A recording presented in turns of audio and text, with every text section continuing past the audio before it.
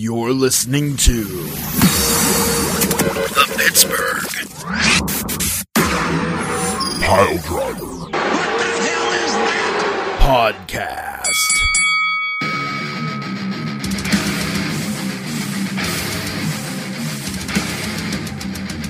Welcome to the P3 Podcast, ladies and gentlemen. No funky, fucked up cold intros this week talking about spaceships and the fire trucks or anything like that, because Ransom's out, but the three of us are manning the helm. I'm leading the charge here for the intro, and then I'm going to hand it over to Mr. Beef the Legend. But I am your reigning, defending, undisputed, yada, yada, yada, etc. Call me what you will. Call me your cruiserweight champion. Call me your Steel City savior, whatever you want. But I am Tiger Bomb Tom, and I'm joined tonight by Mr. Poot Lebard, le former champion. Poot, how are you? The legacy champion. Yes, the legacy champion. No, I'm doing all right, man. I don't know about you guys. Like, is the fucking winter getting to you guys? You know what I mean? Like, it's so fucking real. Fucking rain, gray, like fall cold. Not like cold enough to be a proper winter.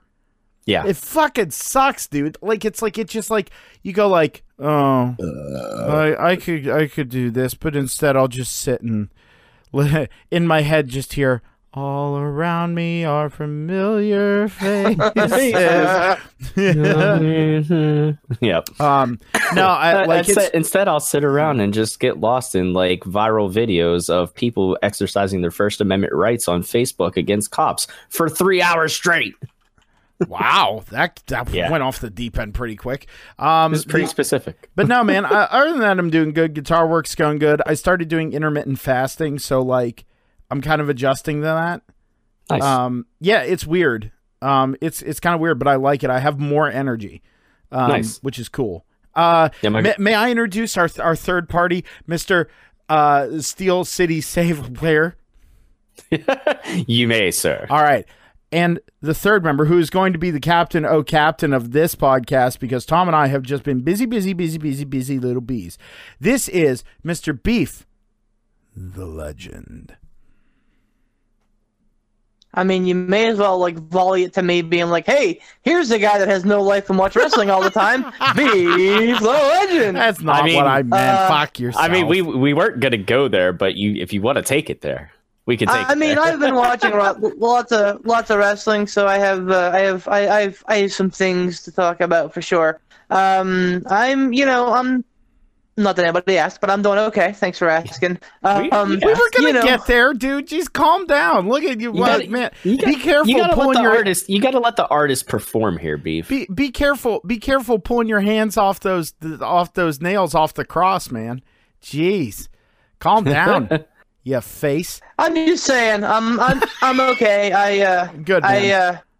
I feel you. I feel you. The whole like dead of winter, but like it's not the dead of winter kind of thing. It's kind of a fucked up vibe. So yeah, it sucks a lot.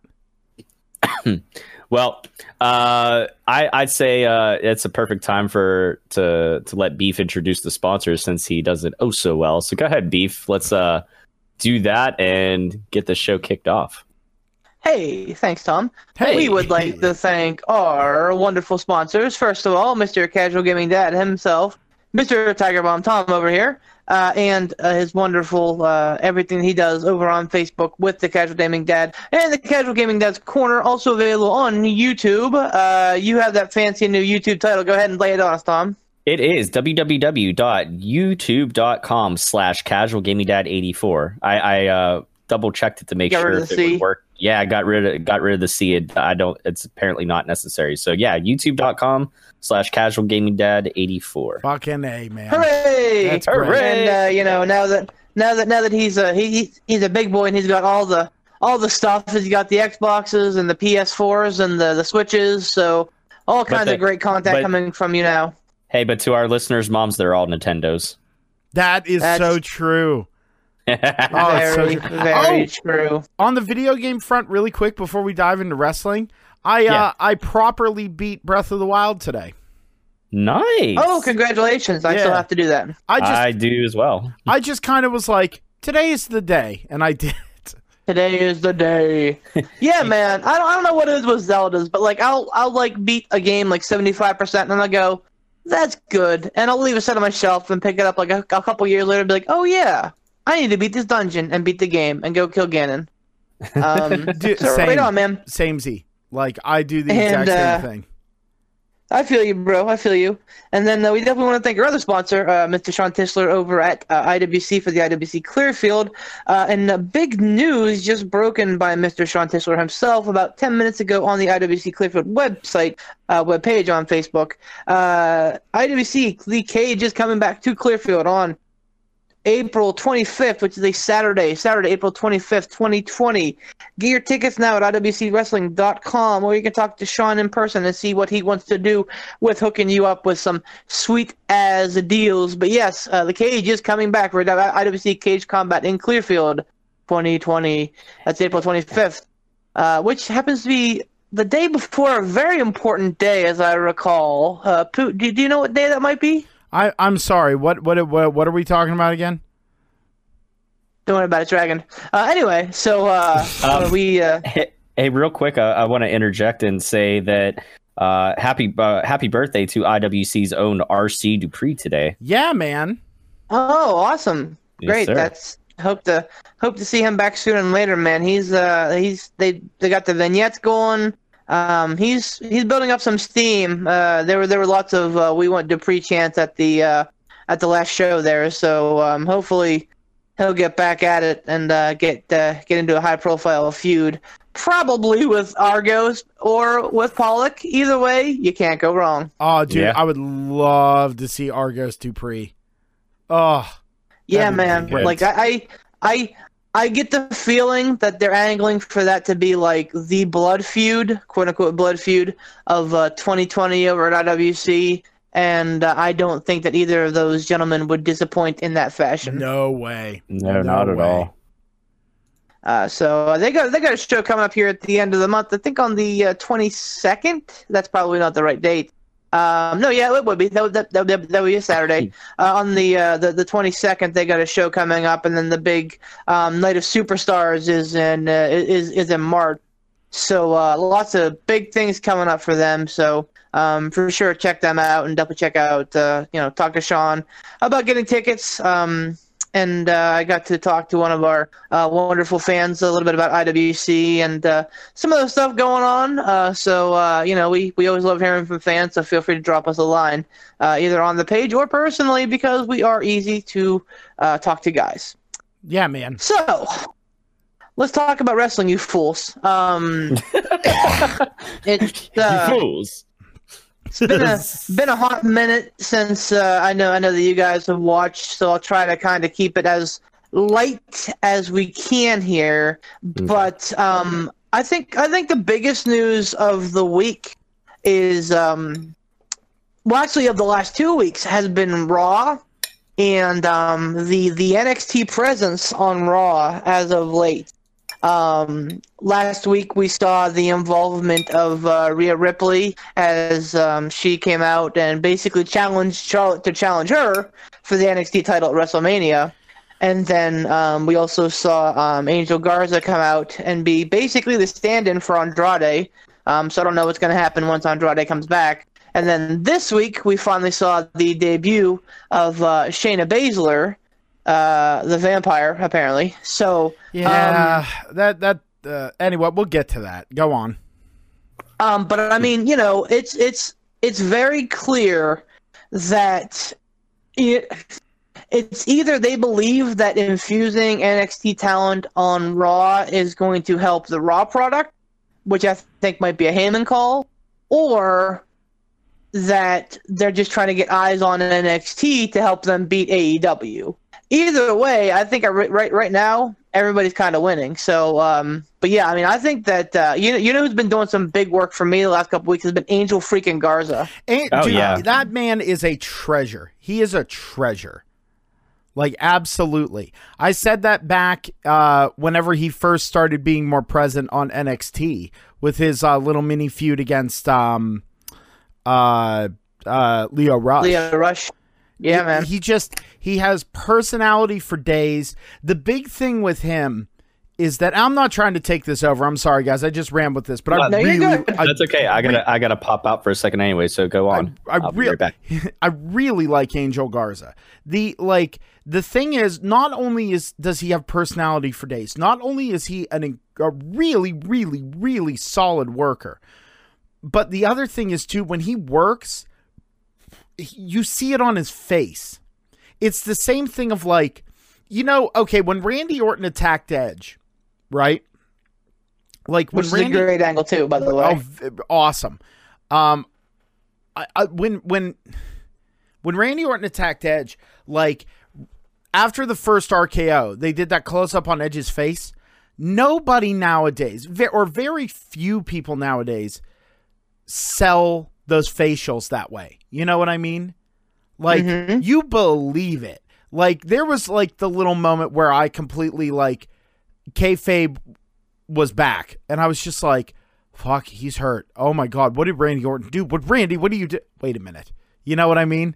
Like, what have you done to me? You bastards! It seriously was like, I was like, and then like the little touches of like when Edge was laying there when Randy Orton was considering the concerto and his hand was twitching. Just that little it's those touches that make a good worker a great worker. And I think Angel Garza, given a little bit more time, will really excel in that way. And he's put on some great matches. Last week he had a pretty good, I'd say, a great match with Humberto Carrillo, and then Cedric Alexander, which is something of a different fucking discussion altogether with him. But they obviously they're going to do well, and they did well. My concern is this. So clearly Garza is there as kind of the piecemeal filler for Andrade, because it's very clear that Andrade and Humberto have very limited English dialogue. Garza, not so much. Garza seems like he has a very good grasp on both languages, but they're clearly working Andrade and Carrillo and Rey Mysterio all together because of the benefit of being able to work together in both languages and being familiar with that, and being familiar with that style. Correct. Something that I think that Sin Cara really could have, the original Sin Cara, Mystico, could have benefited from in his time at WWE, but I digress. Agreed. So Garza is obviously a natural stand-in for that. Here's the problem, though. With Garza, we're getting a guy who is quicker than Andrade. I think a better worker than Andrade. Woo! A more handsome man than Andrade, and a man who can speak English and therefore get over in his own promos, and a man who is younger than Andrade. Here's the problem. Because you can't just swap them out. So I think if you take out Garza whenever Andrade comes back, I think you have a little bit of a vacuum. And I love Andrade. I don't want to sit here and say disparaging words about him lightly. But I mean, Garza is a hell of a worker, and I think he works a better style than Andrade does. I just feel like WWE may be setting themselves up to have a situation plus Garza does not have the albatross around his neck of a 30-day suspension. Garza's clean, baby. So I'm just saying it's something to think about. Man, I don't know if I agree with you about. Well, also to be fair, Garza's what, 23? Yeah, he's super young. He's young. He's really young. So, like, him and, like, going over to the women's side, which we'll talk about her later, Rhea Ripley, like, these people have so many years ahead of them, and they have nowhere to go but up, right? Andrade, I think, is what, in his early mid-30s? I believe that sounds about right. Andrade, let me look it up, just so we're not BS for, like, 30 seconds, Beef.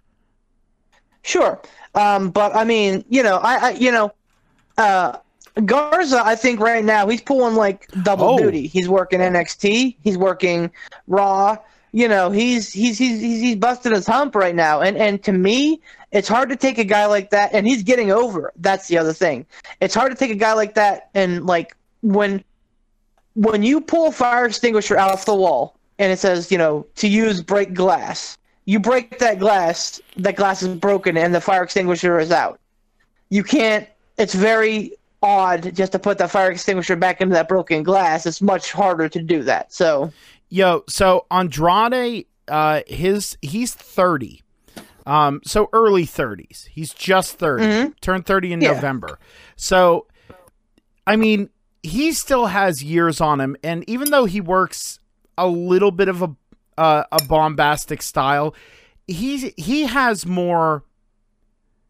Like I would put him and Angel Garza on par with each other work-wise, which I think is a huge nod to Angel Garza, seriously. Mm-hmm. Because, like, Garza, he is almost but younger. And so I can understand from that perspective why WWE would want to put more stock in this young rising star who's already at the level of Andrade. From a work perspective, at least taking WWE in the bubble that is WWE, because I think Andrade, dude, go watch stuff from when Andrade was La Sombra, like just do that.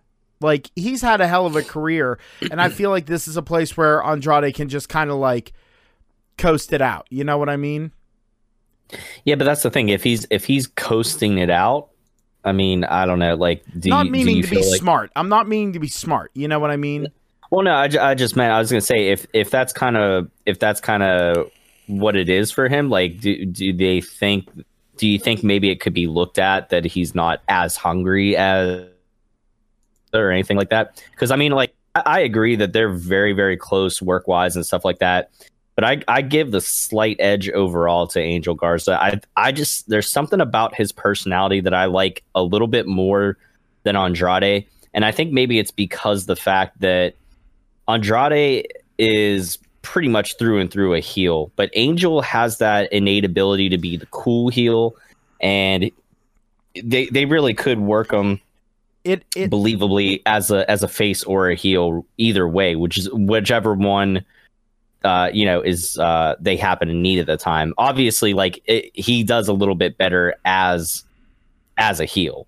Well, there, you know what I mean? There's just certain people like Orton. Orton's better as a heel. Heel Orton is the best Orton, but Orton makes an okay face at times too. He makes a good. No. Here, I will agree with Tom under the condition that he is paired with someone like Edge.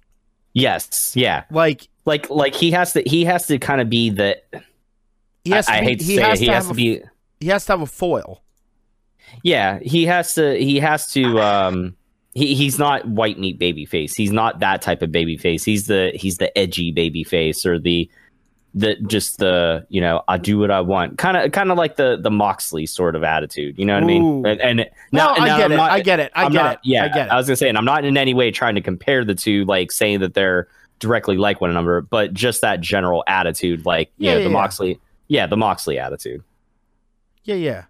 Well, and the other thing that we want to think about is, okay, so we're sitting here singing the praises of Garza. We're sitting here singing the praises of Andrade. The odd man out then may end up being Carrillo. Because, again, while Carrillo is very young and very clearly skilled, he's another guy who is the absolute definition of white-face baby meat. Like, he dresses like a fucking Power Ranger. The crowd doesn't know what to think about him. Honestly, we may be looking at a scenario where Andrade comes back and somehow they transition Garza over into the face role and kind of shut the door on Carrillo. Because, again, honestly, it's a big deal. Vince is all about people that can connect with the product. Now, back in the 80s, they had managers to do that for them. I don't know why they don't do that now. Yeah. But you know, and Zelina Vega's doing a wonderful job with Andrade. Dude, So it's not like Andrade's not getting over as a heel, but Garza can do that in and of himself. Why do you think that we haven't seen a heavy push for Asuka? Because she can't speak English. Why do you think, you know, same with Nakamura, you know, these people who cannot speak or speak very, very limited English, Vince does not believe that they can get themselves over. So that's immediately a strike in his mind. And that's not to, you know, that's not to say anything disparaging to them or anything like that and be, you know, like racially or culturally insensitive or anything by any means. It's, you know, but it's a Vince McMahon thing. No, but it in general, it's just very hard to connect with somebody if you know, if it's hard to understand them or whatever. Like speaking from personal experience, like I had to sit there and like drag conversations out of certain Iraqi army soldiers whenever I would stand post with them on deployments and stuff. Some of them had pretty good broken English and we were able to talk about things, but it was very limited. You know what I mean? Like there, you have to, and this kind of circles back around to Korea a little bit. You have to be able to get emotionally invested. And that's the problem that I personally have with Humberto is I got no emotional connection. Like, why am I supposed to care? Now, Zelina Vega, she gets me emotionally invested because she does everything a swarmy, you know, heel manager is supposed to do, and she does it well. She does her job perfectly, you know, and she does everything that she's great. I can't speak highly enough of her. But you take somebody like, you know, white face baby meat, you know, Umberto, and it's just, I'm like, okay, give me a reason to care. I have none. Other baby faces, you know, that give me a reason to care, like, you know, going on to the NXT side, like Keith Lee or, you know, whoever, Tegan Knox, you know, anybody, like, okay, I have a reason to care. You got me emotionally invested, but it's just, when you don't have that there, man, you cannot depend on just your in-ring skill alone to get you over, because it won't last. And point proven, look at Bret Hart. He had some of the greatest. I'm sorry, I know it hurts. I'm not trying to kick you while you're down in the winter blues there, Beef, but you know, look at Hart. I mean, he was a great technician in the ring, but after a certain point, he lost connection. Now, that's not to say he didn't have it ever. He had it for a certain point, but as the times in the industry changed, he failed to change with it, and he failed to stay connected with those fans and with that audience. So he became, you know, you either get turned, you know, the audience turns on you, or they just don't give a shit. You know, or a little bit of both. When was the last time that you guys went back and watched Wrestling with Shadows? Oh, it's been a while. It's been a long time. Probably at least a decade, I'd say. So easily. I watched it the other day, when I was taking a little nappy poo. So I drifted in and out. However, let me say this. A lot of like the reason that Bret Hart lost connection with the fans was, number one, the times changing, right? Number two, it was his like, and admittedly, there was stuff in there where it was Bret Hart was not willing to play ball. Okay, I'm not saying it's not part and parcel Bret Hart's fault. What I'm saying is that it was times were changing, and he was forced into this heel gimmick with, you know, the infamous double turn.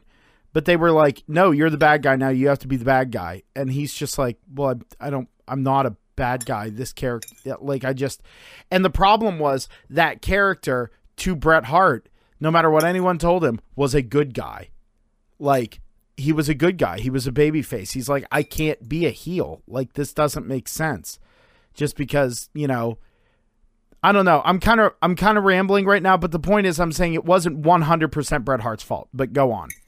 Oh no, I agree. I mean, there's, I don't think it ever is 100% anybody one way or the other. There's always a lot of factors, you know, that go into it. I mean, most of which are Vince McMahon.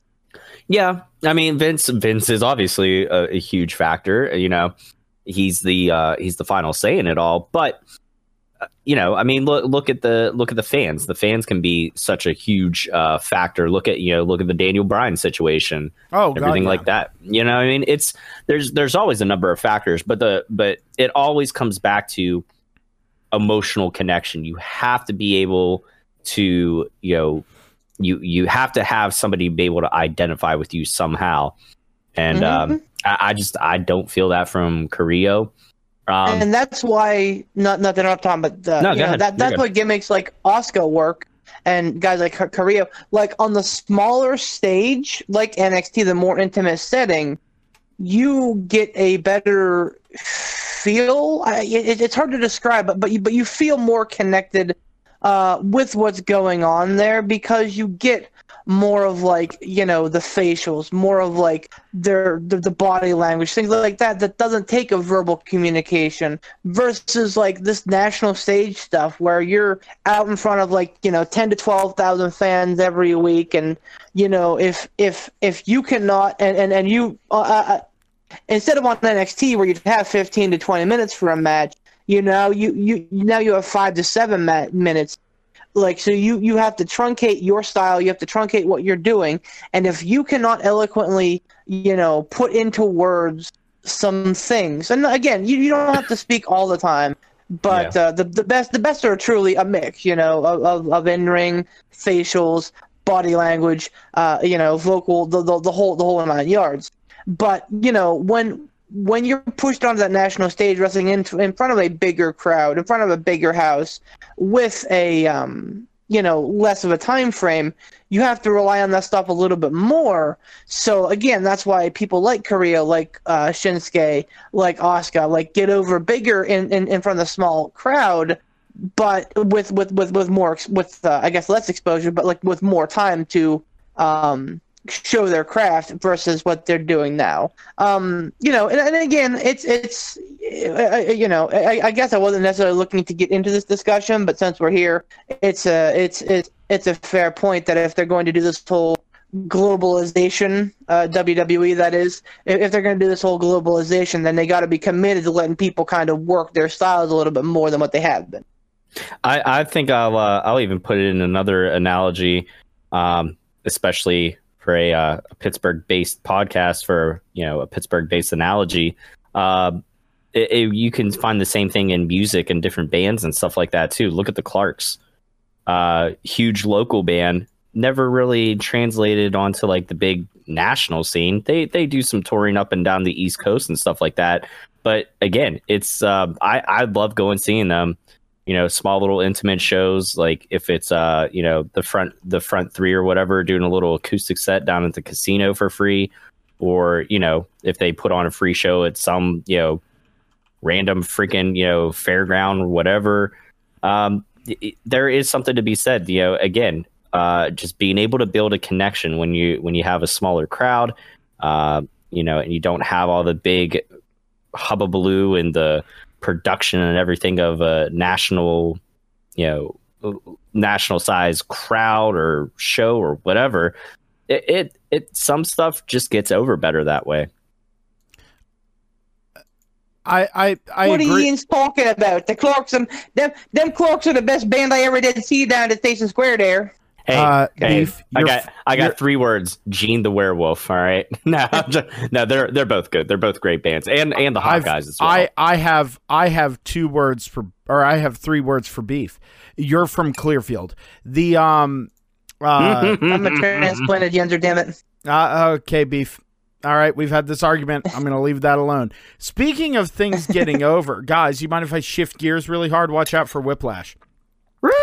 Go ahead. So, there was an interesting tweet from Evil Uno of the Dark Order that seems to line up with Mr. Matt Hardy.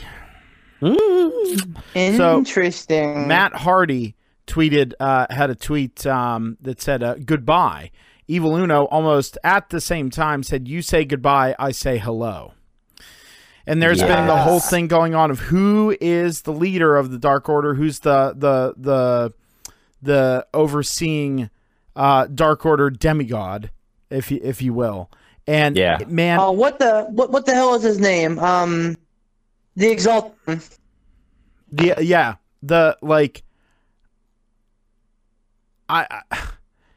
It makes so much sense, and I would dare say even more sense than the initial plan of Marty Skrull.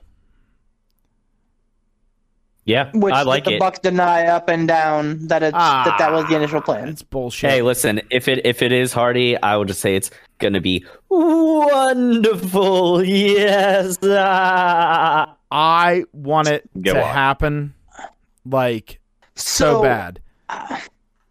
Okay, I love what the Dark Order is doing right now. To be honest with you, like I love seeing Evil Uno in like a suit, like purveying his wares as like a gentleman of like ill repute. You know, join us because it's the easy way. Like it's so good, it's fattening. And say what you will about the Creepers pulling the punches on Dustin Rhodes a month ago or whatever. You know that happened. But like the whole show that they're doing with Christopher Daniels is gold, and I mean like right now like their promos are just printing money. So yes, I mean broken Matt Hardy makes a ton of sense. But here's a but. Let's remember that the Dark Order are bad guys. And even though Cody likes to blur those lines and say, what's a bad guy, what's a good guy, despite being, involved in like the hottest bad guy, good guy feud I can remember right now. Anyway, the Dark Order are bad guys. So you take a guy like Broken Matt Hardy, who has usually been a good guy. I mean, I guess his roots are in like the heel work, but I mean, like he's over as a good guy. So. I mean, I get it. I personally would much rather see Brody Lee in that Exalted one. I wouldn't argue with either, certainly, but I think we could see Broken Matt Hardy on AEW sooner rather than later. I'll tell you what, I'm not gonna lie. I kind of like that idea of Brody Lee. I don't know how well he fits in the quote unquote leadership role of the Exalted one, but I do like him in the Dark Order regardless. I like him better than Matt Hardy in the Broken in the Broken Order. In the Dark Order. There you go. There's the Broken Order, the Broken Order, yeah.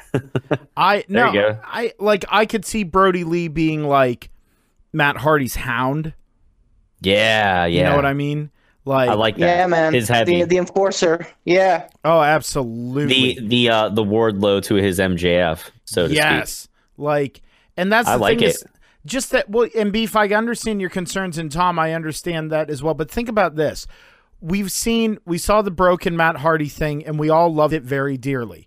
Then we saw Woken Matt Hardy, which was like you took Broken Matt Hardy and like cut him with 95% water, and it was just kind of like, okay, you're giving him just enough rope to hang himself. You know what I mean? Like it was a shame that it wasn't better than what it was. They didn't let him have the creative control that say Bray Wyatt had. They let Bray Wyatt run with initially with the Fiend. But think about what we could see. We could see the Broken Matt Hardy, but we could see something much more Madman Sinister versus Madman Golden Age of comic books. Like, we could see something far more maniacal out of him. And Matt Hardy has endless amounts of creativity. So I have no doubt in my mind that he could make it happen. Do you remember Matt Hardy? Do you remember Matt Hardy's gimmick before Broken Matt Hardy? You mean was like Moneymaker Matt? Moneymaker Matt. Yeah, that shit was golden. Was not so creative. Oh, it was funny as fuck. Did you ever watch his YouTube videos? Yeah, I did. Oh, and I remember being hilarious. a fan of them at that time. But I mean, looking back, man, I don't know. Like it honestly, Moneymaker Matt feels a lot like hey, I'm banging a porn star RVD. Like, it's like I don't know. A grasping at straws. Like banging porn stars RVD. I'm just like, I think RVD, like I think boy finally fucking snapped.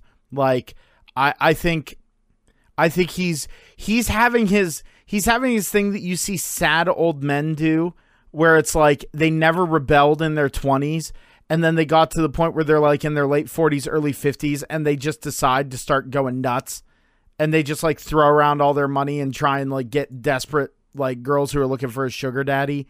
Like, it's sad, and I hate it. I'm like, RVD, come on, man.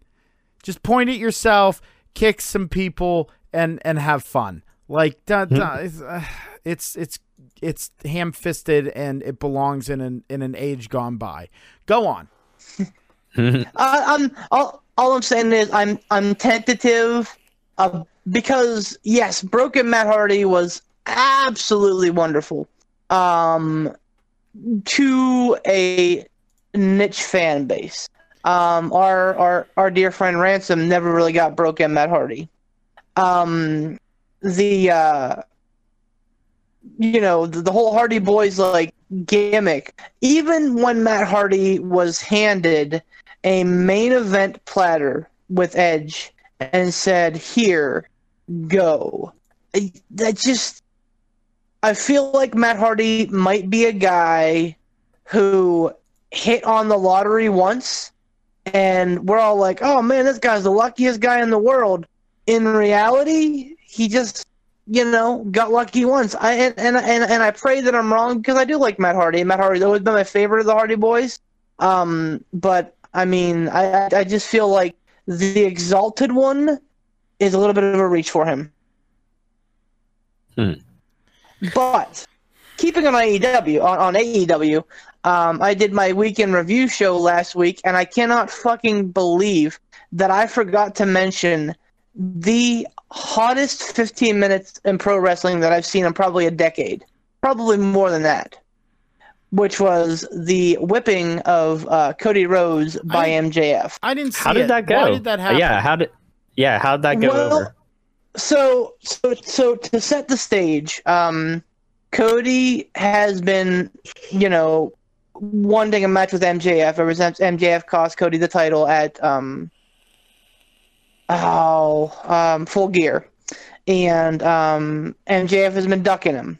MJF finally said, "Okay, Cody, you want a match with me? Here's what you got to do. First of all, you can't lay your hand on me until Revolution. Second of all, you've got to face Wardlow in a cage on, I think it's either next week or the week after at Dynamite." I was just about to ask if they did that cage match or not, because I thought it was supposed to happen back closer to the cruise. No, it's coming up either this. It's not this week. I think it's next week. And then the third stipulation was that he has to take 10 lashes from MJF with a belt.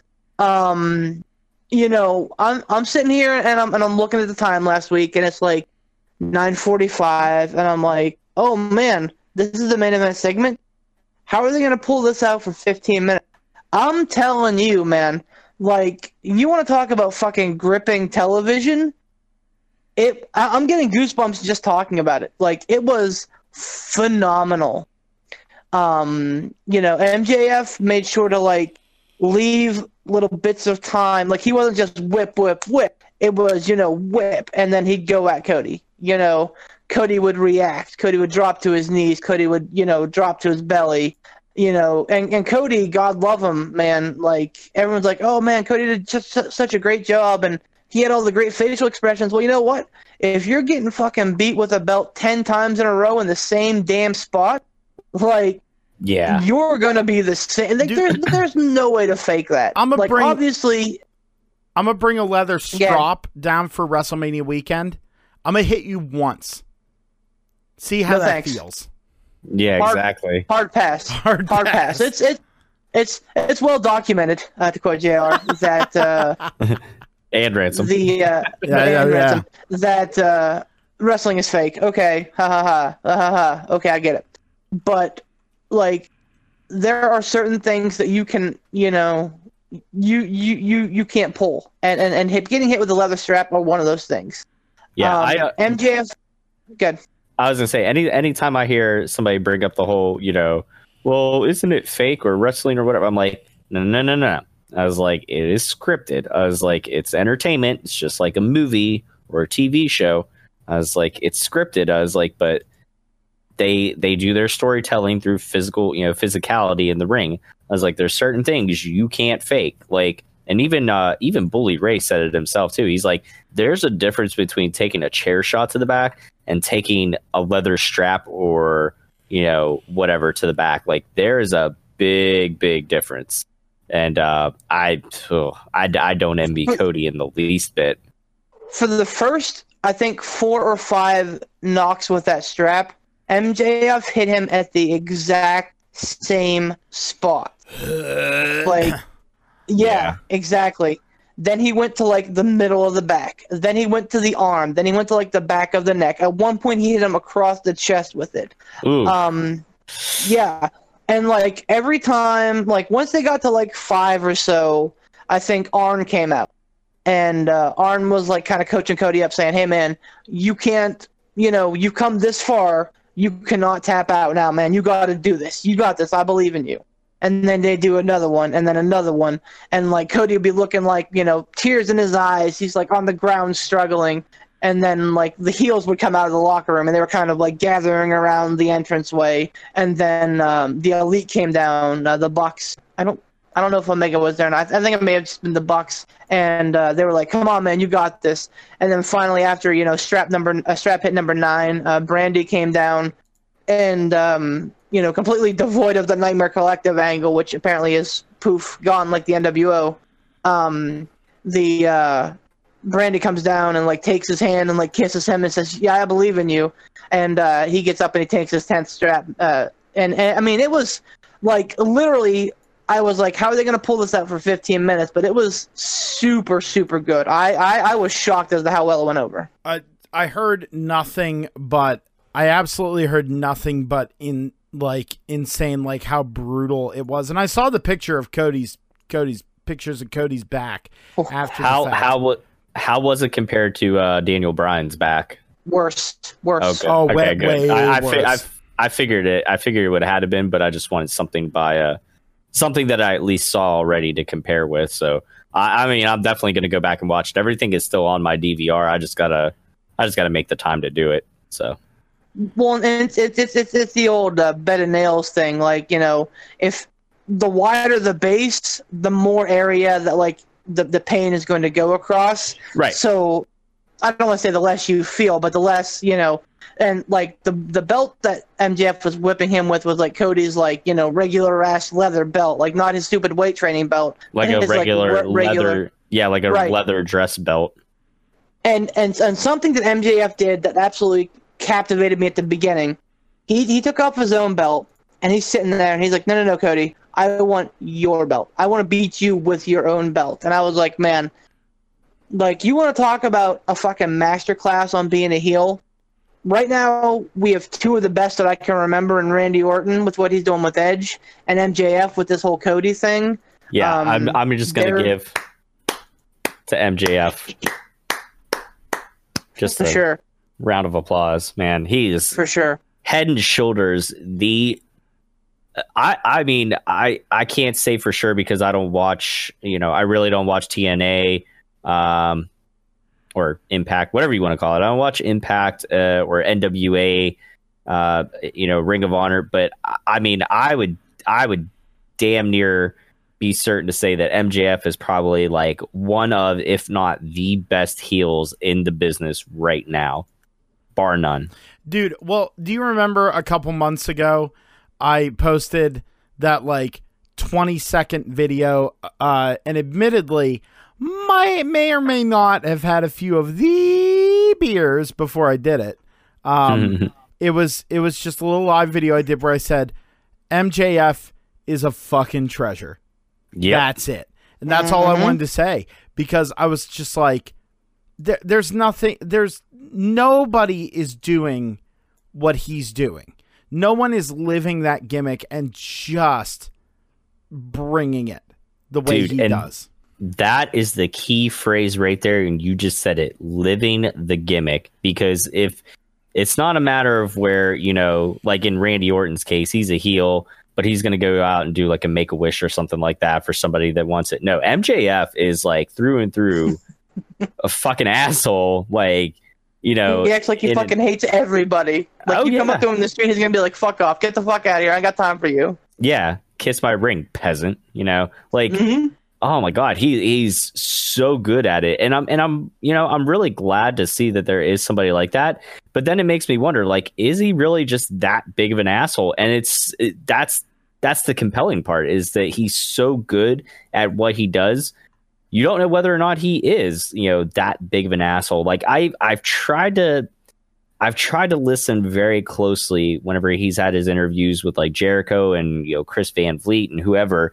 And even when it seems like there's going to be a moment when he like might throw somebody a compliment, he ends up making it a backhanded compliment and just fucking still tears them down somehow. And I'm like, you sneaky son of a bitch. You are so goddamn good at this. Like, he's amazing.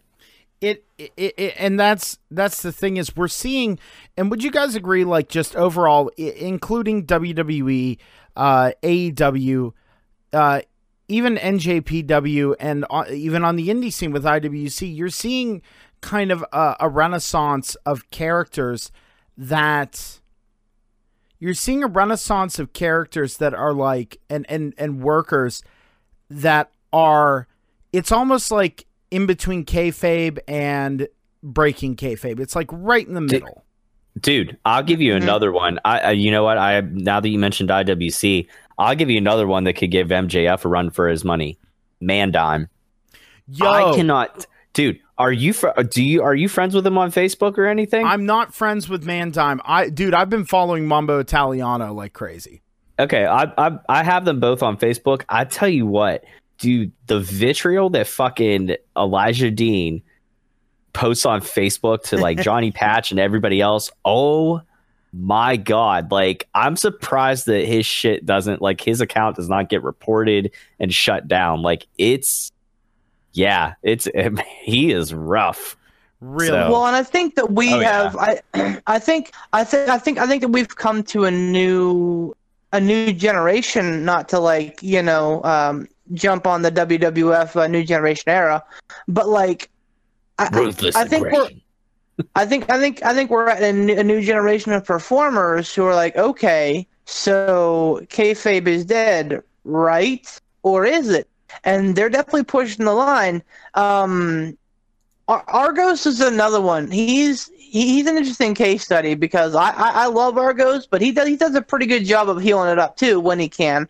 Yeah. So, like, I mean, these guys are taking, because the WWE model is, okay, if you're gonna be a shitty heel, that's fine. But if a Make-A-Wish kid calls you and said, "Hey, I want to sign, I want you here," you're gonna go do it, because, you know, you work for Vince McMahon and we have to get the public image out there. That's great, but I think it's something, because it kind of really is a resurgence of kayfabe, of them, and now they have like this platform, these social media platforms that reach, you know, thousands more than they could have in those like old damp, dusky fucking bingo halls of the 1980s. You know, now they're reaching thousands of people with the fucking stroke of their finger. So I'm here for it, man. Like, I'm about it. That's exciting to me. Yeah. What else is going on, like, just on TV wise and stuff? I kind of came back into the end of like Angel Garza stuff. So I mean, I'll definitely go back and listen to it, obviously, because I always do. But I think the other big thing to mention is and it's not fair, because we spend so much time cutting down Raw and SmackDown that we never really talk about AEW and NXT, and I'm glad we got to talk about AEW a little bit there. Yeah. But I mean, NXT is consistently killing it week after week, even though they're not winning the ratings war. I think that wrestling-wise, content-wise, they're probably putting on a better show. But I mean, the thing to talk about right now this week is Shayna Baszler and her debut on Raw. Which, okay. Okay. So, I mean, I saw Okay, a guys. screenshot, and I wasn't sure what the deal was with the blood in the mouth. I thought maybe like she just got her face busted or something like that. That was but- very clearly a blood capsule. Okay. Oh But yeah, go on, and absolutely. in like, well, no, like, yeah, I wasn't sure if it was like a matter of like this is part of a gimmick for her, or just it was like like it was supposed like she's supposed to have gotten bloodied up because of the blood capsule, like the whole Seth and Brock thing when Seth got dropped over the chair and had the quote unquote internal bleeding. Yeah. I mean, it's too soon to tell where they're headed with this. A lot of people are fearing the worst, that they're going to make Shayna Baszler a vampire, which is honestly a legit concern given Vince McMahon's track record with NXT talents. But that being said, so I'll set the stage for you, and I don't know what they're doing with Becky Lynch right now either. I'm very confused by everything, because the last couple of weeks, Becky Lynch has been wearing the her jacket that has like her face as a goat, and it says "goat" on the back, and she's been referring to herself as the goat. Okay, again, and it's very one. Right, exactly. It's very almost borderline heel, which I was kind of there for. I get it. Like, Becky has gone so far. Like, she's basically run the whole circumference. She's gone, hey, I'm a shit-eating heel, to, hey, I'm a badass face, and now she's circling back around to shit-eating heel. And I'm like, okay, that's weird to have Shayna be the face, but okay, whatever. So I'm not sure what they're doing with that, and I don't think that they are either. But, so Becky Lynch versus Asuka happened on Raw. It was actually a very, very good match. It spanned like 3 commercial breaks. So it was a good match. It was probably better than their match at Rumble. And Becky won, I think, with a rock bottom, which was interesting. I think that I like it when you see that happen with wrestlers, where you see like a new finisher develop. Right. Exactly. Anyway. I don't like that they're leaning on more Attitude Era Chum, but that's neither here nor there. Yeah. Exactly. But pedigree's next. So Shayna comes in the ring, and she jumps her from behind, and you could see the crowd like pointing to her very clearly, so she was coming. And she put her down with the tap napper snap, the Kiriguri clutch. And backsack and crack. Anyway, exactly. So Becky goes down. Okay, and then Shayna proceeds to bite the back of her neck. Okay. Yeah, and that was kind of everybody's reaction, going, okay. Am I supposed to be aroused? And everybody's kind of like, all right. And Shayna looks up, and she's got that big blotch of red on her face, and Becky's screaming, oh my god, did that bitch bite me? Everything else. Bitch bite me. She said, yeah, she should. It was very, very audible on the camera, and I thought that was great. But and then immediately everybody goes to worst case scenario, because again, Vince McMahon is Shayna Baszler a vampire, and I'm like, boy, I fucking hope not. So here's what I think they're going for. The biting of the neck, yes, is a vampire thing, but it's also like an apex predator thing, like a dominance thing. Okay, lions. If you want to assert dominance and the pride, you bite the back of the neck to show that you are the bad bitch. Hey, Poot, I'm not being aggressive. I'm being dominant. No! Stop! No! Give us a fried chicken! Anyway, yes, I must show you my dominance. I think that's what they're going for. Thank you, Tom. I love you, man. That they probably should have done something different, but I get what they're going for, and I think that hopefully if they explain it a little bit better in the future, it'll be okay. But here's why I'm psyched about Shayna Baszler on Raw. First of all, it pretty much sets into stone Charlotte versus Rhea for the NXT title at WrestleMania, which I think is a huge fucking deal on many levels. unless something bonkers happens, which, again, Vince McMahon. What are you talking But, about? Nothing bonkers ever happens on WWE. Ever. So that pretty much puts that in stone, and it also puts into stone the closing of the setup to Becky versus Shayna, which they started at Survivor Series, which again I think was dynamite at that point. I think will be dynamite now, neck biting aside. It was a weird way to go. I'm hoping it's just like a one-time thing. It'd be weird if like Shayna starts like peeing on Becky's coat and things like that. Like that'd be kind of weird. But what the hell's the matter with you? Why are you giving Vince McMahon ideas? Showing of dominance. You know the reason why she had the biting thing was because Vince McMahon. I can almost guarantee you this is what happened. Vince McMahon saw Baszler and her teeth without her mouth guard and was like, look at those chompers. She could rip someone apart with them. I know, she's a vampire. Yeah, Vince. Wow. No. Dad, I don't know. I don't know if you want to do that. I'll fire you too. I don't know, man. I get it, Beef. I'm sorry to interrupt you, but I'm just like, no, you're fine. No, you're fine. I was kind of grandstanding there, but like that's that's where everybody's mind goes because again, Vince McMahon, he's come up with some doozies in the past. So let's not forget Sparky Plug. So hey man, heed the tale of Sparky Plug. Every race car driver needs a fucking night job. Hey, I got a quick question for you. Speaking of things going on TV, I want to ask something about SmackDown, and I want to ask, like, are they setting up for a match? What the fuck is SmackDown? Yeah. Okay. I was about to. I wanted to ask if they were setting up for a match between Bray Wyatt and He Who Shall Not Be Named. Oh, they're not setting up for it, my friend.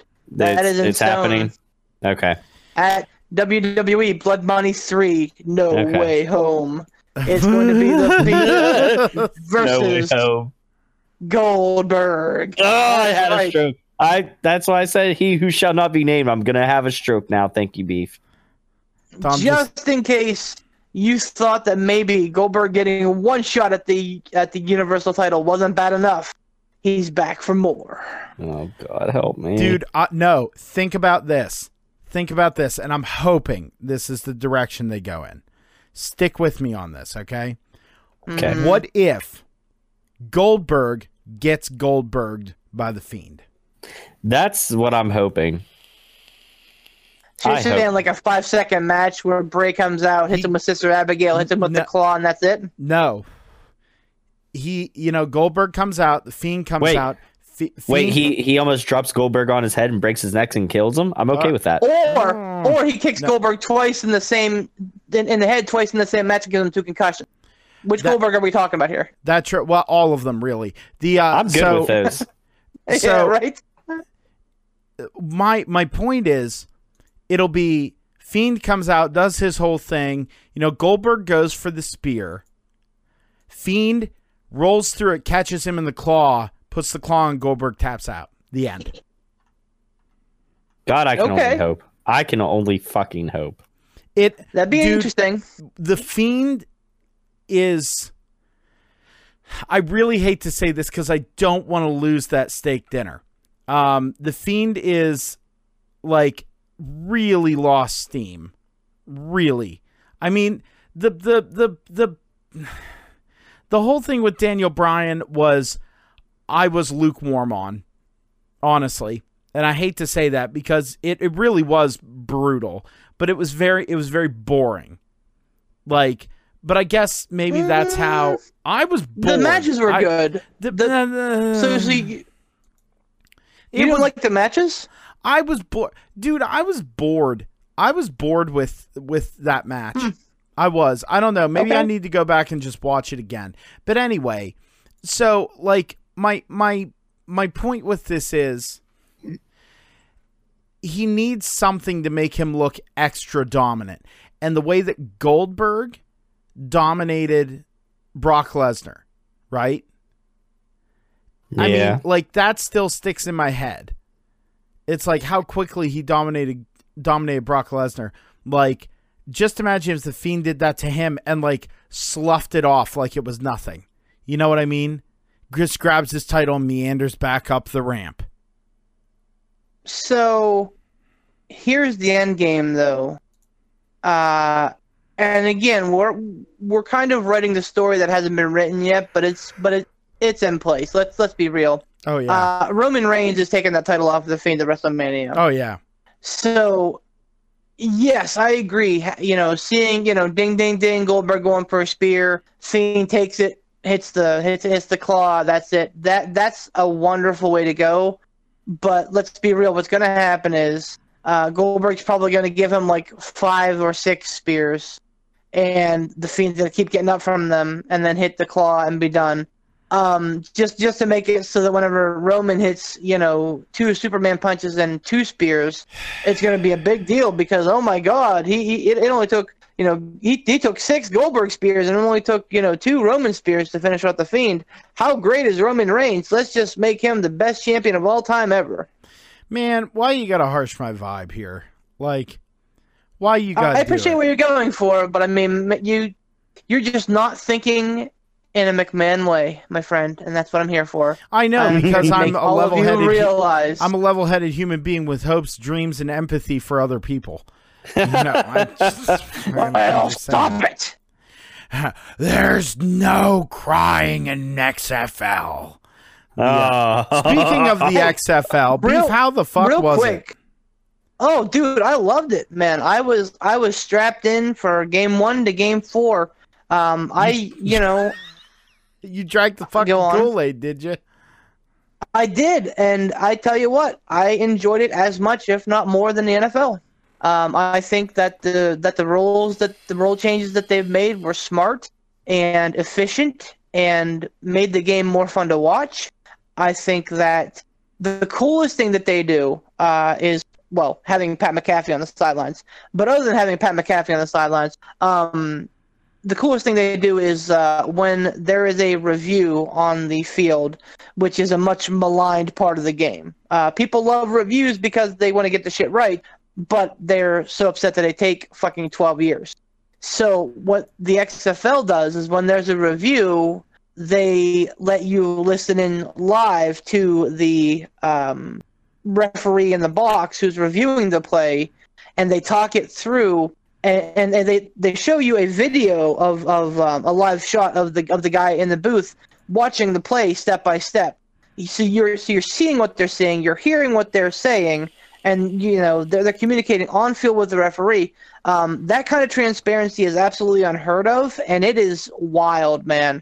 So it's that does sound pretty interesting to me. I actually like just kind of pulling back the curtain a little bit in that case. So I can see that's kind of a McMahon thumbprint there on that. That makes me interested. What other rule changes did they have? Like what's what would you say is the biggest differences between that and the NFL? There are 2. One is the kickoff. On the kickoffs, the opposing team, the kicking team and the receiving team, both start 5 yards apart, which is about 35 yards away from the kicker. So in the NFL, one of the biggest drivers for injuries on the field is the kickoff, because you got gunners and guys going like 30, 40 yards full speed and then a hit on somebody. What they're doing to prevent it to prevent that is having these the kicking team and the receiving team line up about 5 yards away from each other. Oh my! The kicker kicks the ball, and nobody can move until the receiver catches the ball. Once the receiver catches the ball, then they kind of move forward into a scrum, and then it plays out like a normal kickoff would. So you're not seeing like people, going full speed and throwing these hard hits. And then the other thing is after a touchdown, there are no extra points. You can either choose to go for 1 point from the 2-yard line, 2 points from the 5-yard line, or 3 points from the 10-yard line, and run a normal play. And at the end of the half, the inside of the 2-minute warning on both the second quarter and the fourth quarter, the clock stops on every play until they reset the ball. 5 seconds comes off the play clock, and then the clock starts moving again, which really makes it for a really awesome like comeback. They keep calling it like the comeback section, the comeback segment, and it's been really fun to watch. So if you're a fan of the NFL and you're turning your nose up at it, saying I don't need more football or I don't want to watch WWF football, like it's not that at all. It is football. The on-field product is actually better than I expected it to be, with and NFL, ex-NFL players and like guys who, basically never were. The on-field product is better than what I expected, and it's a lot of fun. So and the ratings, I think the first game topped out at 4 million viewers, which is exceptional. And I think the second game had even higher than that. So the ratings were certainly good this week, and the attendance was great. So I'm hoping that it's a good thing for the league, and I hope it sticks around. Now let me ask you one last thing on that, because I had heard something very interesting in the fact that there was really like next to little or no hype up like from the media about the XFL. So I'm surprised to hear that they that they did numbers that they did, and I wonder how well it was received overall. Like I don't know if you've heard any other buzz about it after the fact on social media and stuff, but from what I had heard, there was like little to no real mention of it and coverage of it on other major sports networks or anything like that, like leading up to it. It's like, oh yeah, by the way, it's coming up this weekend. It's like, oh, yeah, okay, for sure. That's exactly what it was. Yep. And I think Fox had a Super Bowl spot for it because the Super Bowl was on Fox. Yeah. But other than that, no, you're right. It'll be interesting to see, because typically with these kind of things, your opening weekend ratings, like the same with AEW and NXT, like your first week ratings are always kind of like the spike, and then they dip, and then they come back up, and then they kind of normalize from there. So, the week 2, week 3, week 4 are going to be very telling for where the league is. I would not be shocked to see the ratings go up, because from everybody who watched it, it's a mostly positive experience. I follow a lot of like the NFL meme pages and all that. So like you have the good old boys who are like, oh, that's stupid football. I ain't watching no stupid football, blah, blah, blah. And, you have people, I actually got to talk a little bit on 93.7 The Fan. I actually did a call in there, and I got to talk a little bit. I know, right? I got to talk a little bit, and the guy, and I don't remember who I spoke with, he made a great point in saying that there are other sports going on. Golf, the Masters is coming up. Right. We are heading towards the Stanley Cup playoffs. And, for baseball fans, pitchers and catchers report. Like, I get all that. But, I mean, and his point was that the Super Bowl is the end of football season. We don't need a second football season. But for who couldn't give a shit about golf, who only watches the Stanley Cup playoffs here and there when the Penguins are in it, and could give 2 fucks about baseball or basketball. Like, football is my love, obviously, in wrestling. And, to have an extra 10 weeks of football, I'm all for it. Now, do you think, here's the one other question I had forgotten about I was going to ask. Do you think it would have been even more well-received if the XFL had maybe waited a week or two to start their season, or so that way you're not coming off of this like Super Bowl hangover, where some people might be saying like, well, we don't need more football, the football season just ended. It's like, if they would have maybe started it in March as opposed to starting in February, do you think it would have been more well received, or you think? No, I actually think that they did a smart thing, especially with this year's Super Bowl being a pretty highly contested game. Like, you had people coming off the high of that, and if it were a shitty Super Bowl, I don't know that the ratings would have been as good as they were, or if the fucking Patriots would have won again, people would have said, I'm done with football for the year. But being that you had an exciting game and a comeback from behind in the Super Bowl, I think that it really opened up a lot of a lot of excitement for the XFL. So, like I said, to me, it's is it the NFL guys? No, you don't have the same kind of skill levels, but it is what it is, and I think it's a lot of fun. And again, if you're a football fan, I think you should check it out. What channel or network is it on? It's actually on the major sports networks. It's on ABC, Fox, FS1, and ESPN. Okay. Wow. Yeah. So. All right. Yeah. Well, look them up this weekend. You know what? Go Battlehawks! Caw-caw! It looks like wow. Already Wow. he's pulling this shit. Anyway, honestly, joking aside, I'm glad that it had a good kickoff and it had a good showing, and it's less kind of goofy bullshit than its first run. You know what I mean? Yeah. Yeah. No.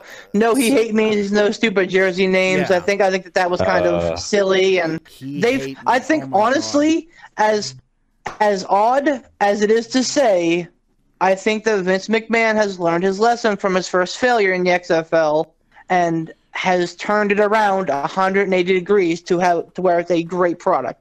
I just wish he could fucking do that in WWE. That right? Well, maybe he'll start paying attention to that, and fucking someone else can run WWE. That'd be great. Yeah. Hey, what do you say we get into a little bit of hot tag trivia before we get these picks out of the way for the night? Oh yeah, we gotta do picks. Fuck. Yeah, we'll be able to breeze through them pretty quickly. It's not a huge card. I'll go first. I'll go first. Well, I was going to say, ahead, if you don't mind, I was going to say I would ask my question to you first, because I actually have to go down here in a couple minutes and grab laundry because, adulting. So. Right. Oh, fuck, laundry. Well, go then on. why don't we do, I'll ask Tom asks Beef, and then Beef can entertain me.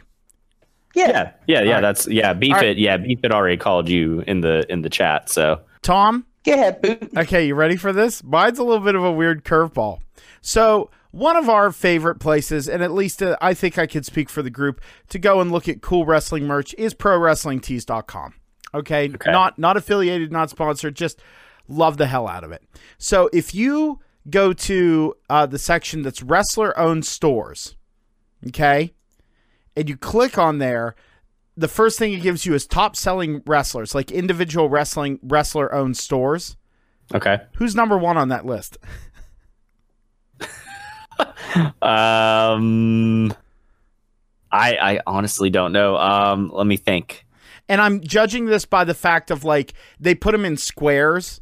You know what I mean? It's like a picture of the wrestler. I always judge, okay, number one top-selling wrestler is the one in the top row on the left. Yeah. Right. Yeah. Makes sense. Fuck, I don't know. From Pro Wrestling Tees, I'm gonna guess CM Punk. No. Can I have a shot, Boot? You want another shot, Tom? I'll give you another shot. Hello? What? Boot? What? Can I? I guess CM. Can I have a shot, Boot? Yeah, go ahead, Beef. Initially, my thought was Kenny Omega, but there's a guy who stands out a lot more right now, and that's Chris Jericho. You're both wrong.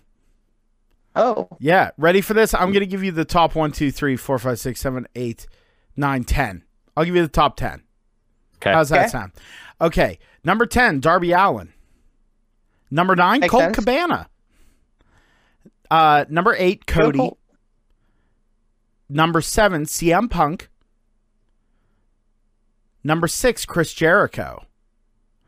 Number 5, Bullet Club. That's wrestler owned, I suppose. Number 4, Beef's going to love this one, Bret Hart. Number 3, What? Number 3 makes me laugh really hard, Andy Kaufman. What? Number 2, Andre the Giant. And number Wow, one, the bad boy himself, Joey Janela. Huh. Yeah. So if you go to the top selling wrestler, like the section in there, it says top selling wrestlers. I saw Joey Janela. I was like, huh, what do you know? How about that? Yeah. Number 11, Eddie Guerrero. Props to you, Eddie. All right. Yeah, man. Yeah, that was Interesting. That was my question. And it certainly wasn't because I am searching on here for a hoodie. No, not at all. No. I Are love you Tag. are you getting that? Are you getting that sweet SAEW hoodie that our buddy Sean got? Oh yeah, the one that's like heather sleeves, like gray sleeves. Yeah. I'm eyeballing right now. I'm eyeballing the Tommaso Ciampa Blackheart shirt. Oh, there you go. Eyeballing that. I almost got the DIY one, but it wasn't part of the deal. The buy one, get one. I So I was popped like, on it. I popped what's on that? it. Did you? I was- got it. I was real close. I was real close. I really wanted it, but I popped for I popped on a Facebook Retro Gaming League shirt and a coffee mug and some awesome canvas art off of Gould Gaming. So yeah, I ended up there going you that go. route. Support your the sponsors. I know, right? The canvas art is really cool. If you look in my section, it's the best thing I can call it is it's like a Metroid gathering field. It looks so awesome. I'll go there right now. Gould Gaming. .com. Gould And Gaming. Casual Gaming Dad. Oh, hey. You guys want to hear my impression of a hacker from the 90s? go ahead. All right, just one more word. One more word, and we'll be in the mainframe. Yep. That's either a hacker from the 90s or any airport terminal personnel on the computer. It's like, I need to change your ticket from a TS1 to 55P to a TS9 QR65W. Ooh. Tom, Yeah. I googled gouldgaming.com and Yeah. I typed in casual gaming dad after that. Yeah. First response was retro gaming dad. That's okay. Oh. No, just go on to Gould Gaming's site and then just search by like if you go into the shop and search like our streamer exclusives and then go under my section, you'll see it. I got it. What is it? Oh, the prints, the canvas prints. Yeah, the canvas prints that are there. The one it's the best thing I can describe. It's like the Metroid gathering field, basically. I don't remember what they titled it as. The Metroids. It just says the Metroids. Yeah, it's like you can see a faint outline of Samus's helmet, like in the top center. Oh, dude, that's cool. It's sweet. I'll send you a picture. The picture of it that I have. It's sitting here. I got to find a space to hang it. Yo, I like that. Does it come like stretched over a frame? Yeah. I'll show you. I'll send you guys a video it's after only we're done. $14, and I get to support my buddy. And it's a decent little size too. It's like it's not a super huge one. It's I forget what they said the size were like. I don't know. It's pretty decent size. It has a succulent for scale. Yeah. Anyway, all right, Tom, ask Beef your question. All right, Beef. So a pay-per-view that was actually kind of popular last month, besides the Royal Rumble, one that's long forgotten is New Year's Revolution. It kicked off in 2005. I believe that was the first New Year's Revolution. So, two-part question. What was the main event of New Year's Revolution 2005? The main event or the match that went on last? I'm looking at Wikipedia and it says the main event. So you know what? Give me either answer, whatever you think is apropos, and if you're right on one of them, I'll give it to you. So New Year's Revolution, I think, was like one of very few pay-per-views that actually occurred outside the United States. It was in, I think, Puerto Rico or Cuba or somewhere, and it was just super weird. But that was the year that Edge beat John Cena for the WWE title after John Cena had defended the WWE title in the Elimination Chamber successfully. Edge came out and cashed in Money in the Bank as the chain was being lifted. Vince came out on stage and was like, we're not finished yet," and that was the first ever cash in of Money in the Bank. Okay, that is not what it has listed as the main event, but I know you are correct on that because I do remember that distinctly. But what's listed as the main event here? Cena versus I don't even know who was in the match. Oh hell! So that would have been before WrestleMania 22, which Rey Mysterio won the Rumble for that one. Okay, so putting myself in that time frame, I would say that it was Cena. I want to say that Triple H and Batista were doing their own thing in a different match. Oh man, who was on the Raw roster? It probably was some like goof offs like Yamaga. Manga. I'm drawing a blank. All I know is John Cena in an Elimination Chamber. All right. Well, you were pretty impressive. I'll give you half a beef coin. I'll give you half a U coin. The fact that it was that New Year's Revolution did take place in San Juan, Puerto Rico. But what they have listed as the main event is not the Cena match. What they have listed as the main event was a match for the vacant World Heavyweight Championship. And it was Triple H versus Batista versus Randy Orton versus Chris Jericho versus Chris Benoit versus Edge in an Elimination Chamber match. Now, the cash-in was the second year. I always forget about the first year of New Year's Revolution because it's so forgettable. The cash-in was the second year. Okay. Yep. All right. So now Triple H would walk away the eventual winner. My second question to you is, who was the special guest referee in that Elimination Chamber match?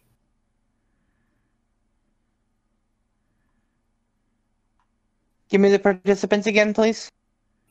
You have Triple H, Batista, Randy Orton, Chris Jericho, Chris Benoit, and Edge. Shawn Michaels? You are correct. Yeah, once you said about it, I was like, oh yeah, that was the year before the Money in the Bank cash-in, so that would have been actually leading up to WrestleMania 21. WrestleMania Goes Hollywood, which was one of my favorite WrestleManias, and WrestleMania is going Hollywood again. So yay, dude! I'm excited for that one. That's gonna be good. Yeah, man, dude, that stadium, like it again, well documented that I love outdoor WrestleManias and I love like daytime WrestleManias. So like WrestleMania 31 kind of like punched all my buttons for me. SoFi Stadium is basically like a total glass enclosure. So I think it'll be a very unique venue, and I'm very excited for it. Well, good job getting the second part of that. On that note, I'm gonna go get my laundry. Ask Poot what you got to ask him, and then I'll whenever I get back up, we'll kick off these predictions. Then I will. Thank you. All right, cool. Poot. So I've been watching my build up for WrestleManias, and I don't think I'm gonna get all 35 of them. Before Mania weekend, and I'm not even watching the whole the pay-per-views. I'm just kind of picking and choosing good matches, which in the first, I don't know, 5 or 6 is kind of tough to do. So, the legend, the hardcore legend, Terry Funk, made his WrestleMania debut very early on. I want you to tell me. This is kind of, I guess, a 3-part question. Oh, wow. First of all, what WrestleMania did Terry Funk make his debut on? I do know this because it was at a shitty WrestleMania. It was at WrestleMania 2. You are correct, sir. It was Terry Funk and Hoss Funk. I can't remember. They were the Funk brothers. I do remember but I don't remember who they faced. So that was actually part 2. Is who was his tag team partner, and it was Hoss Funk, aka Dory Funk. The third part is who was the manager in their corner at that time. Okay, oh my god. I watched this I watched this WrestleMania because I always heard it was one of the lowest ranked WrestleManias, and I remember that because I was like, "Holy shit, Terry Funk was in WrestleMania 2." Like, and I just remember that so vividly. It popped out in my head. Yep. But who they were Me with, too. That's why I asked this question. dude, like the thing for me is, and I'm being dead serious about this. When I think of managers in the 80s, there is one person who comes to mind. This is a shot in the dark. I'm gonna say Jimmy Hart. It fucking was. Are you serious? Jimmy fucking Hart. Right? And that's my exact reaction. No. I'm in the kitchen doing dishes, whatever, and like they announced it, Haas Funk and Terry Funk. I'm like, that's cool. With Jimmy Hart, and I'm like, what? No. What? I remember that. It's been a while since I watched it, but it just stuck in my head that I'm like, holy fuck. Why was Jimmy Hart with the Funk Brothers? No, but that's the thing. It's like the manager was a shot in the dark. I didn't remember that, but I'm just like, it was the 80s. It was Jimmy Hart. He managed fucking everybody. But it was him or Heenan. Yeah, the Hart family or the Heenan family. And Heenan just wouldn't. Actually, I think Heenan might have fit better with them. For sure. For sure. Given his stable, yeah, for sure. But that's the thing is, I'm just like, oh my God, that was fucking, it just blew my mind that Terry Funk was in WWE back then. I give the Macho Man a lot of shit for his commentary at WrestleMania 9 because he continuously said, "Oh, there goes blank doing the thing." He would literally say, "Oh, Shawn Michaels doing the thing. Oh, the Steiner Brothers doing the thing." WrestleMania 9, aka do the thing, dude. Yep. Do the thing, exactly. Listen, I know. We've had discussions about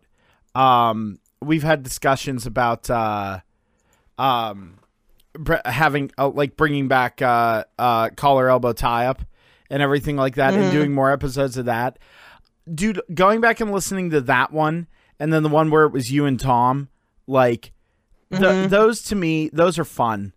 Those are fun. Oh, yeah, absolutely. Yeah, we definitely got to get on that. But I got to say that your guys' one that you did about WrestleMania 9, that was hands down the better of the two. I loved it.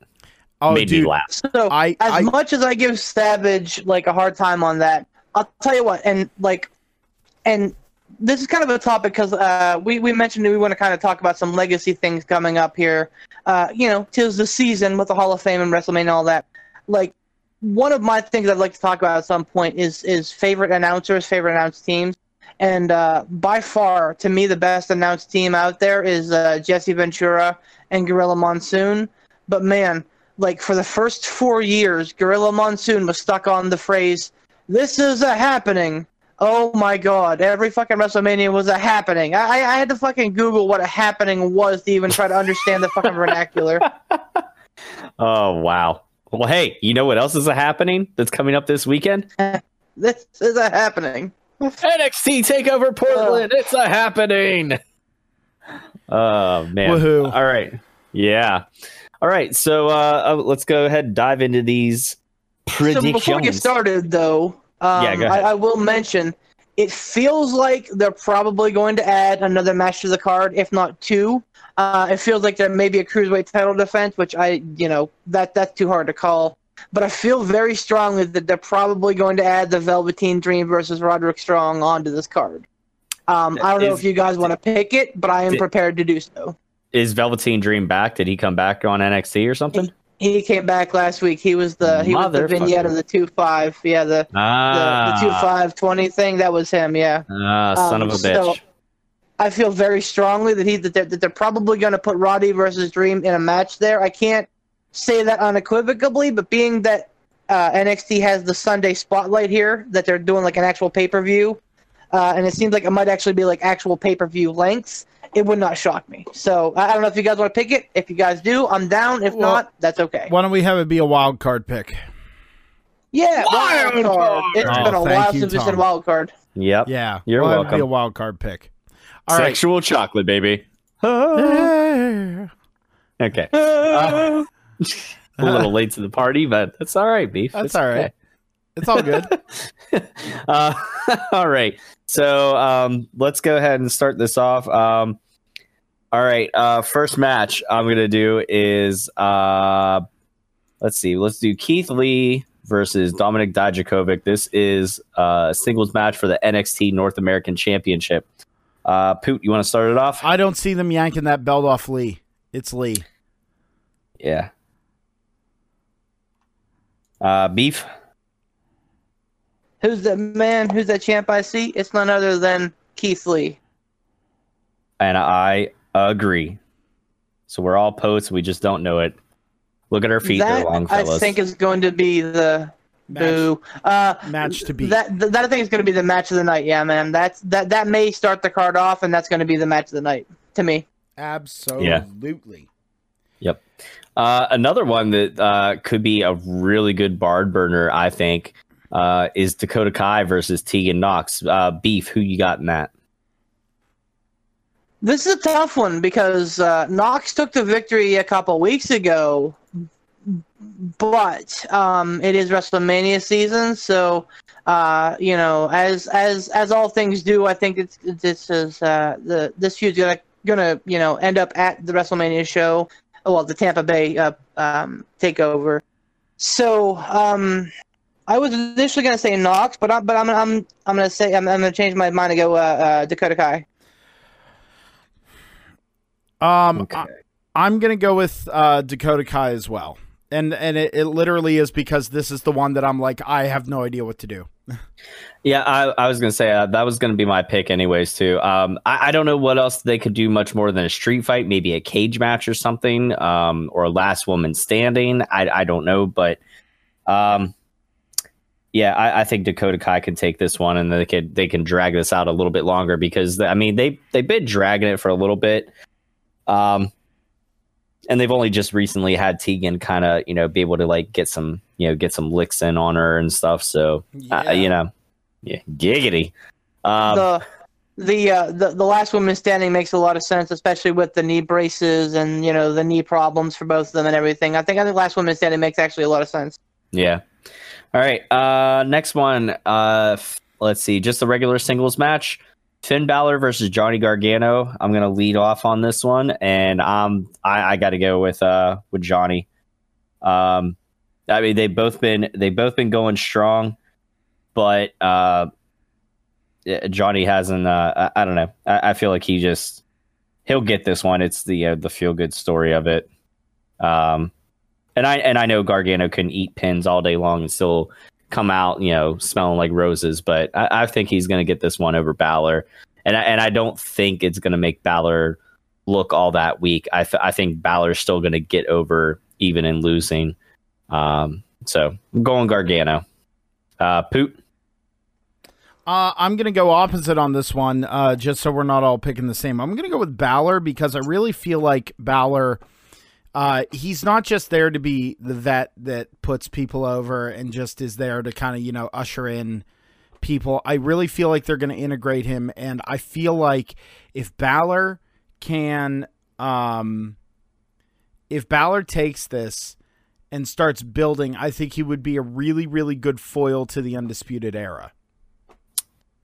So like if he built like a little, like, Balor Club? A little. Well, I didn't want to go with that, but if he built a little contingent, Balor and Baby Balor together. Oh my God, I would pay all the money in the universe to see Balor and Baby Balor. I would. I absolutely would. They would be the ace and the prince. Oh my God, it'd be perfect. By the way, we should all stop calling Jordan Devlin Baby Balor because someone started chanting that at Full Sail a couple weeks ago, and I'm like, man, that's gonna absolutely kill any fucking steam he has. So if you're listening out there and you're a smart mark, quit calling Jordan Devlin Baby Balor. Yeah, Jordan Devlin, like I think that would be a really cool thing, and then maybe bring in just a third person, a third hand, like for that. I think it would be really cool to see that happen. I think it would be really interesting. Like Killian Dane. That would be great. Make an Irish. No, wait. Is Killian Dane Scottish? No, he's Irish. He's Northern. Is he Irish? Yeah, Ireland. then make an Irish thing. That'd be fucking amazing. Oh, Yeah. and then they could go over and they could oppose Gallus. Ha ha ha. Right? Anyway, Fantasy booking. I'm gonna go with Balor. Okay, Beef, who you got? I too am going to go with Balor because I think that DIY picked up a little bit more steam than what they were planning on. So I think you'll see DIY challenge for the titles at Tampa Bay, and I think you'll see Finn Balor challenge for the NXT title at Tampa Bay. Interesting. Okay. All right. Next match. Well, we brought it up. Let's talk about it. The NXT men's championship. Wow. The NXT heavyweight championship. Adam Cole, baby, versus Tommaso Ciampa. Poot. And this is a tough one. I really feel like, man, I like my gut reaction was Adam Cole because I feel like Adam Cole's going to lose it on Mania weekend. I really do. I feel like that's going to be it. And like Beef said, DIY picking up steam, I feel like they'd be losing money if they didn't keep that as a thing. And the fact that they're not just going back to the white meat babyface DIY, like the way they're integrating their current characters into it, and they're still remaining individuals, they'd be losing all the money in the universe if they did not do it. So I'm personally going to go with Adam Cole because I feel like he's going to lose it on Mania weekend. All right, Beef. I'm also going with Adam Cole because, like I said, I think that it's going to be Cole versus Balor at Tampa Bay. Okay. And I'm also going to go with Cole. Obviously, I picked Gargano in the match before. I don't know. We'll see what happens. I think maybe you could get a triple threat out of that come the weekend between Balor, Gargano, and Cole. I'm not opposed to that at all. I mean, definitely by WrestleMania time, unfortunately, I think the Undisputed Era is going to be stripped of all their gold. So, and I don't know what. Yeah, and I think you're going to see them, Raw or SmackDown bound. I don't know which is a better fit for them yet. 205. Boy, I hope not. I'm leaving. Boy, I just hope not because man, NXT is such a good show and they are a heavy part of it. And I know that NXT will continue, westward the wagons, etc. But it's just man, like the last 2 years have been all about the Undisputed Era and NXT. So I just have a hard time seeing NXT without them right now. All good things must come to an end, unfortunately. So true. Well, speaking of which, continuing on that vein, the Undisputed Era in a tag team match for the NXT Tag Team Championships, Undisputed Era, Bobby Fish and Kyle O'Reilly versus the Broserweights, Matt Riddle and Pete Dunne. Beef, get her Dune. Who you got? I believe that Undisputed Era will win this, and I will go on a limb and say that I think that Pete Dunne will actually turn heel on Matt Riddle, because A, Pete Dunne makes a better heel. B, it just makes all kinds of like neat little irony because Roddy Strong turned on Pete Dunne in the Dusty Classic finals when they were against Undisputed Era. So I think it would just be like nice little neat little bow on things. So I'm picking Undisputed Era. Okay. I'm actually going to go opposite of you. I'm going to pick the Broserweights here. Just because I feel like the last one to lose their title is going to be Adam Cole. I don't think, I hope not, but I know they won the titles on a regular weekly show. That the Era won them that way, but I don't see them losing them on a weekly show. I could be wrong, but I mean, I don't know. I think you had Roderick Strong lose his title on a weekly show. I think the tag team titles go on this one, and I think Cole loses his come Mania. And Cole has to be the final piece of the Era to crumble. He has to be the last man standing of it. You know what I mean? It I don't know. It just makes sense that way. So I got Broserweights going over in this one. Poop, what about you? I actually agree with you, Tom. I think this is where the prophecy starts falling apart, or not even starts. It's the continuation of it falling apart. I think they lose their belts here, and I think they all lose their now. Like Roddy Strong lost his on just a normal weekly show, and I feel like the other two belts are going to be dropped on bigger shows. So I'm going to go with Broserweights as well, man. All right. The other reason I picked Undisputed Era is because, like I said, I really feel that they're going to go do the whole DIY thing again, and I think that they're going to be the ones to take the titles off them on Mania weekend. So it could be interesting. You think they'd really have Undisputed Era lose the tag titles and the NXT Championship both on WrestleMania weekend though? I do. And honestly, I think that the plan was for all three of them to lose the titles at the same time. But, like we've discussed, Keith Lee is a fucking train, man. Like, you could not stop his momentum this year, and it'd be stupid not to capitalize on it. So him winning the North American title was the right decision. But I think, like I said, I feel like it was supposed to be them all three losing at the same time. So it was a very quick and painful crumbling of the era. Excuse me, I have to handle something.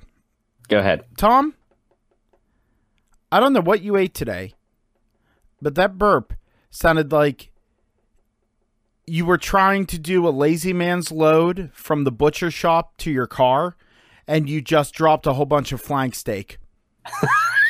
I'll take it.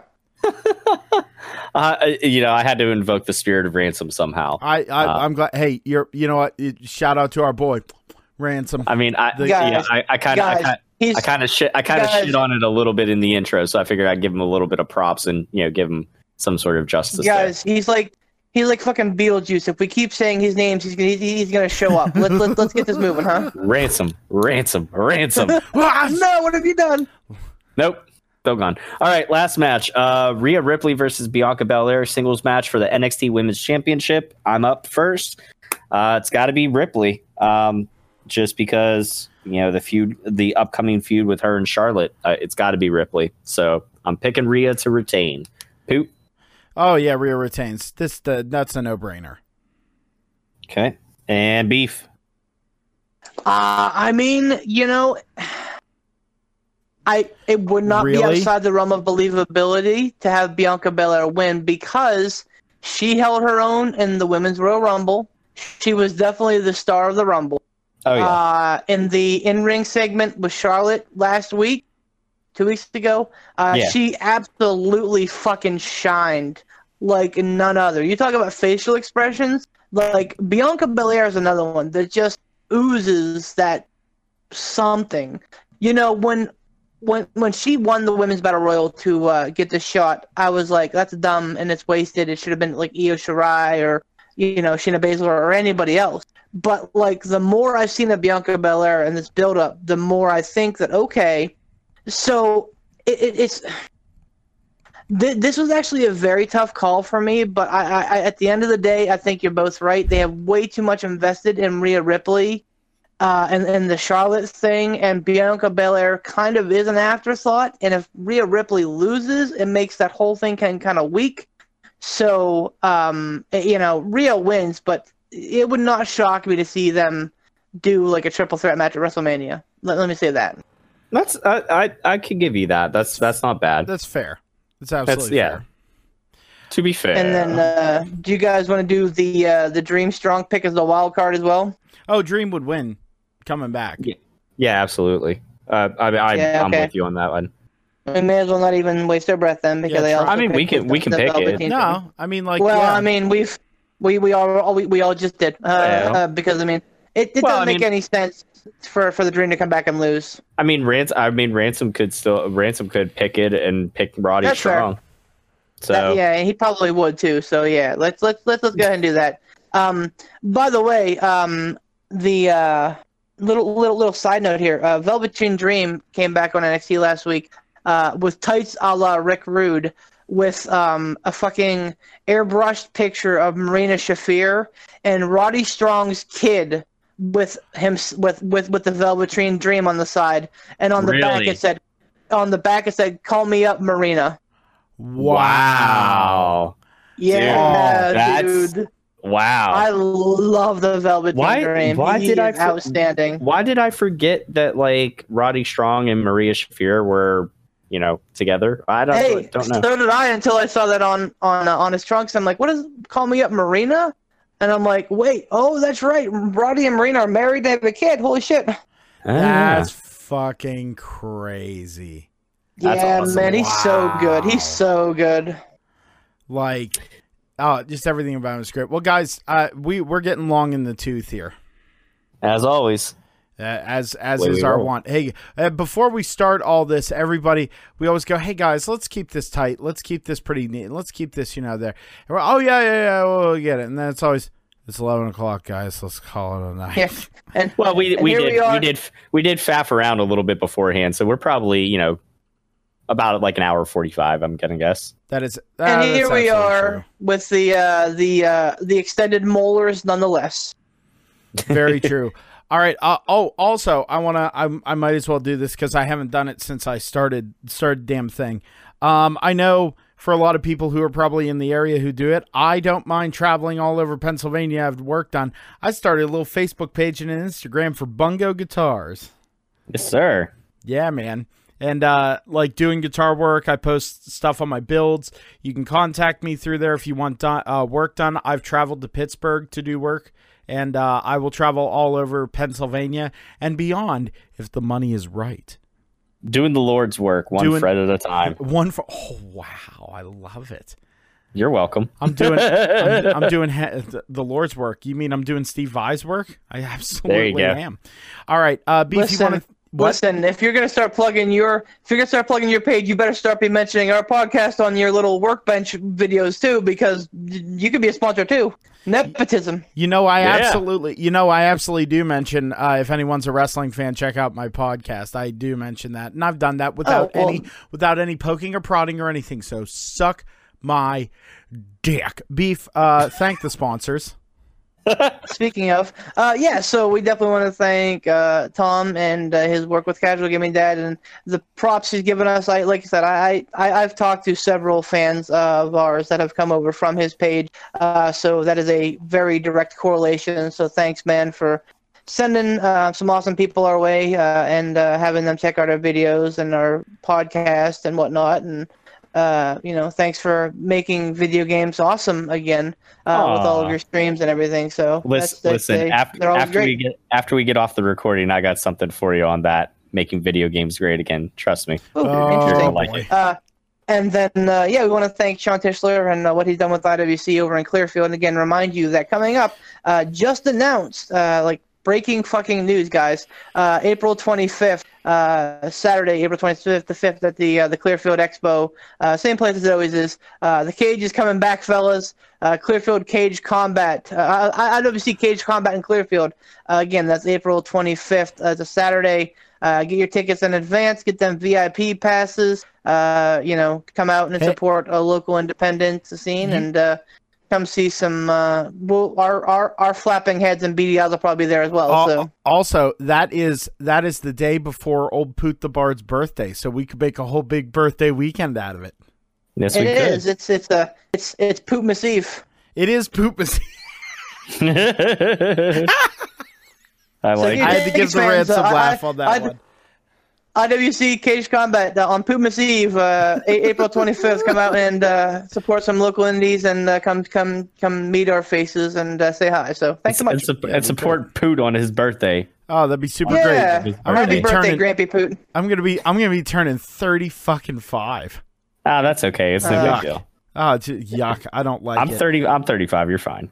Yeah, but you look like you're 12, so shut the fuck up. I look like I've been dead for 5 years and someone pissed on my grave.